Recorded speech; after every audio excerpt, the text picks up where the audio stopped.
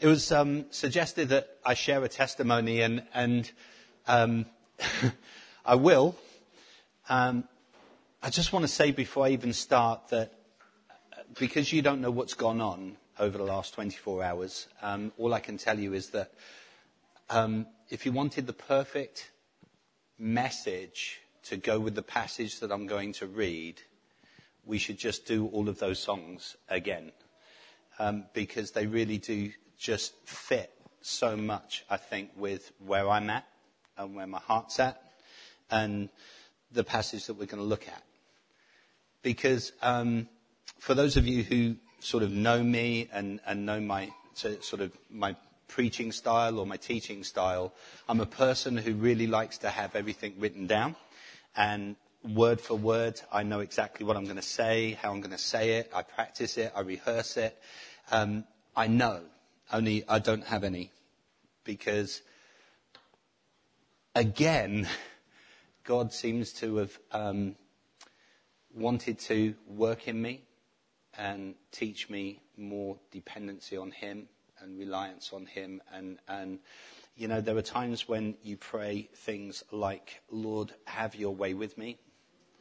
And then you think, yeah, I shouldn't have said that. And that's where I was last night.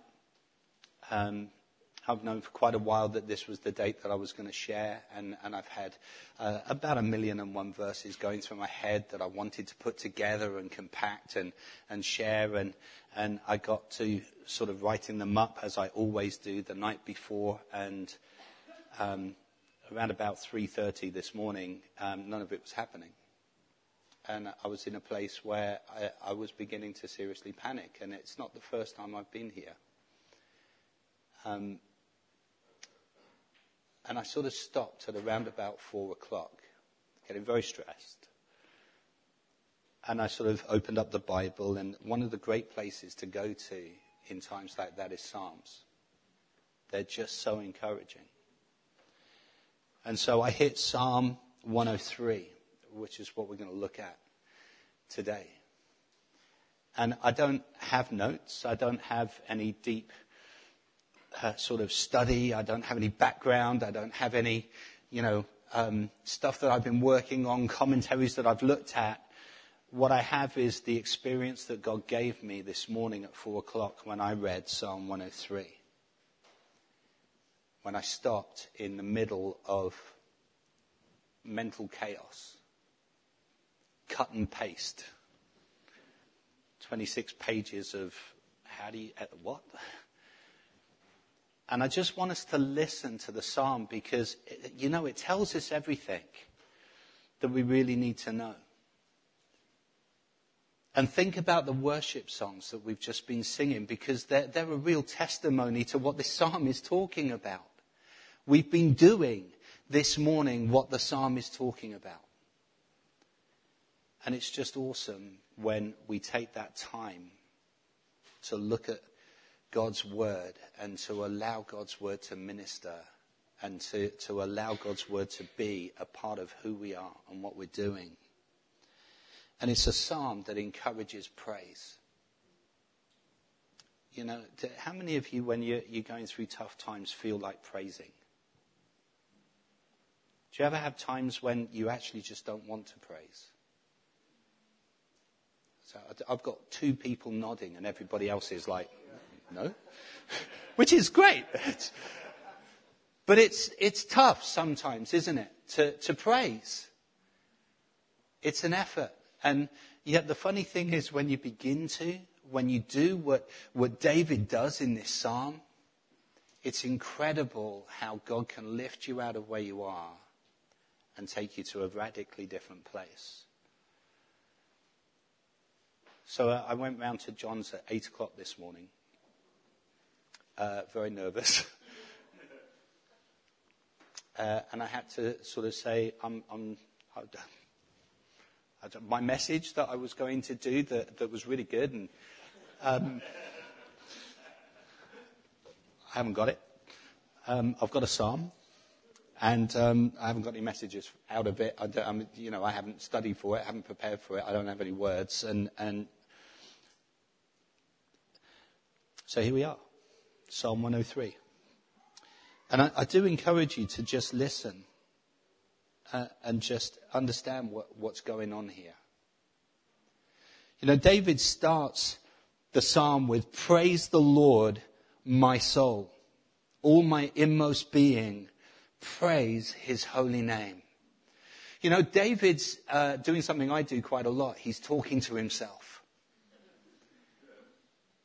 But he's speaking words of encouragement to the very essence of his being, his soul. And he's telling his soul, praise the Lord. You know, this should be the desire of our heart, shouldn't it? To praise the Lord. Praise the Lord, my soul. Praise his holy name.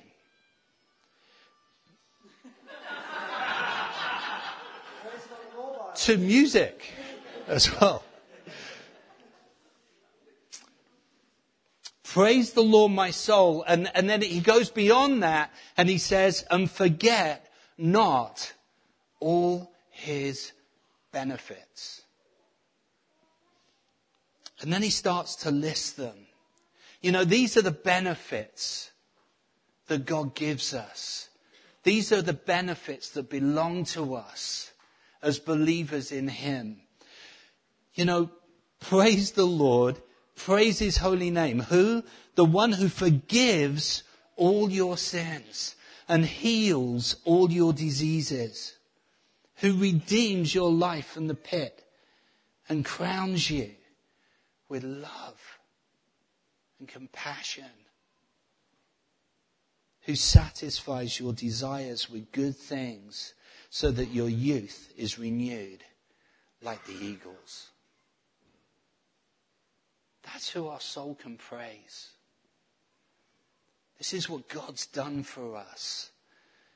And, you know, I think the worship this morning has just echoed, or well, it led, and we're echoing it. But, you know, it just echoes that whole thing. God, who forgives all our sins,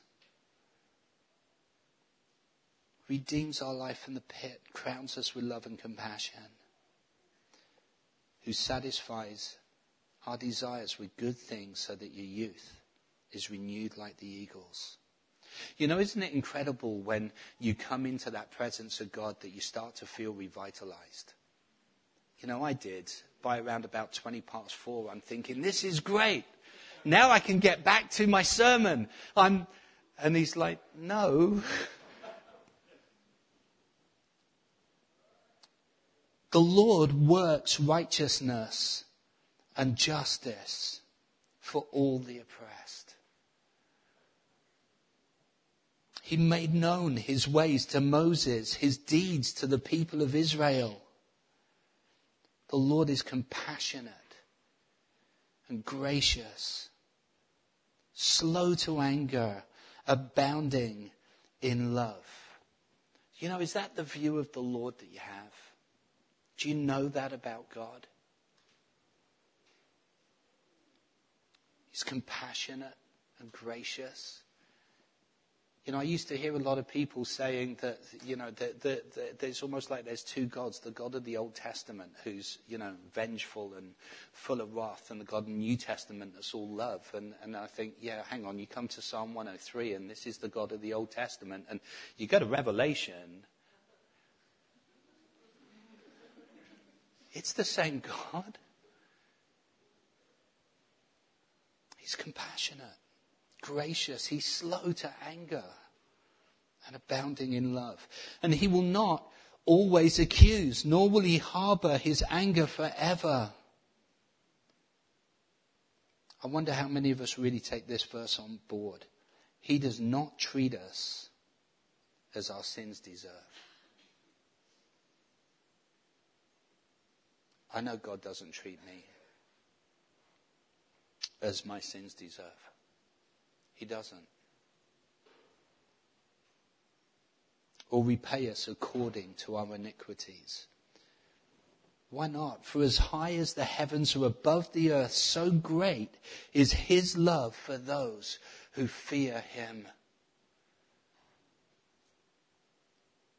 as far as the east is from the west, so far he has removed our transgressions from us. I really find it difficult. I said this to John this morning. I find it so hard to say that verse and not start singing the song. Don't you? I really do. And it's all I've had going through my head all morning. You know, but there's something to be said about what's said there. You know that he doesn't say from the north to the south. He says from the east to the west. And do you understand the significance of that? You know, north to south is about 12,250 miles, I think. No, it's got to be more than that. And when you start at the north, if you go south and you get to the south, what happens if you keep going? You come back up to the north. You know, start from the south, you go up to the north, you come back down to the south. But you know, if you head off east and you just keep going, you can only go east. If you go west, I don't know if I'm doing it the right way around, but probably works from where you're sitting. But you just keep going west. You know, and that's how far he puts our sins from us. An everlasting distance apart. I just think that's really incredible. That's how far he's removed our transgressions from us. And, you know, I think sometimes it doesn't feel that way. But that's what the Bible says. That's what God says. You know, and I, for one, want to take him at his word. As a father has compassion on his children, so the Lord has compassion on those who fear him. And I love this, for he knows how we are formed. He remembers that we are dust. The life of mortals is like grass. They flourish like a flower of the field. The wind blows over it and it is gone, and its place remembers it no more. You know, I don't know about you, but that gives me a sense that God really does understand our frailty. And I just wonder if, like me, there are people who have greater expectations of what they're capable of, or they put greater expectation on themselves than God expects. Does that make sense? I wonder if we put expectation on other people that God doesn't put on them. When we feel like we need to work harder or do better, you know. God knows how we're made. He knows how we're formed. He remembers that we are dust. The wind blows over it. Oh, they flourish like a flower in the field. The wind blows over and it's gone, and its place remembers it no more. But, and that word's such an important word in Scripture, but from everlasting to everlasting. So that's a pretty long time, isn't it? The Lord's love is with those who fear him, and his righteousness with their children's children. With those who keep his covenant and remember to obey his precepts, the Lord has established his throne in heaven, and his kingdom rules over all. You know, David encourages his soul to praise the Lord and to remember what God has done and who God is, where he resides. And then he makes a declaration in the last two verses. And it's an outward declaration. He says, praise the Lord, you his angels, you mighty ones who do his bidding, who obey his word. Praise the Lord, all his heavenly hosts. You, his servants who do his will. Praise the Lord, all his works everywhere in his dominion. Praise the Lord, my soul. For me this morning, this was a real sort of encouraging psalm. And I don't like to think of the Bible as formulas, but, you know, when you read through Scripture, it's a love story to us, isn't it? It's an instruction manual to us, isn't it? You know, it's God talking to us about how to live, how to receive him, how to know him, how to walk with him, how to trust in him, how to give yourself over to him. And we've been doing it this morning, and I just often, when I'm at the back looking at everybody from behind, it really is awesome to see how many people are just praising the Lord. It's a good thing to do. And I just want you to be encouraged. My prayer is that you'll be encouraged this morning in Psalm 103. That if you're down, or you're in a place where you find it difficult, or you're struggling, or for whatever reason you just don't feel in that place of praise, start to praise. Praise the Lord for all he's done, for who he is, and for how he thinks about you. Amen.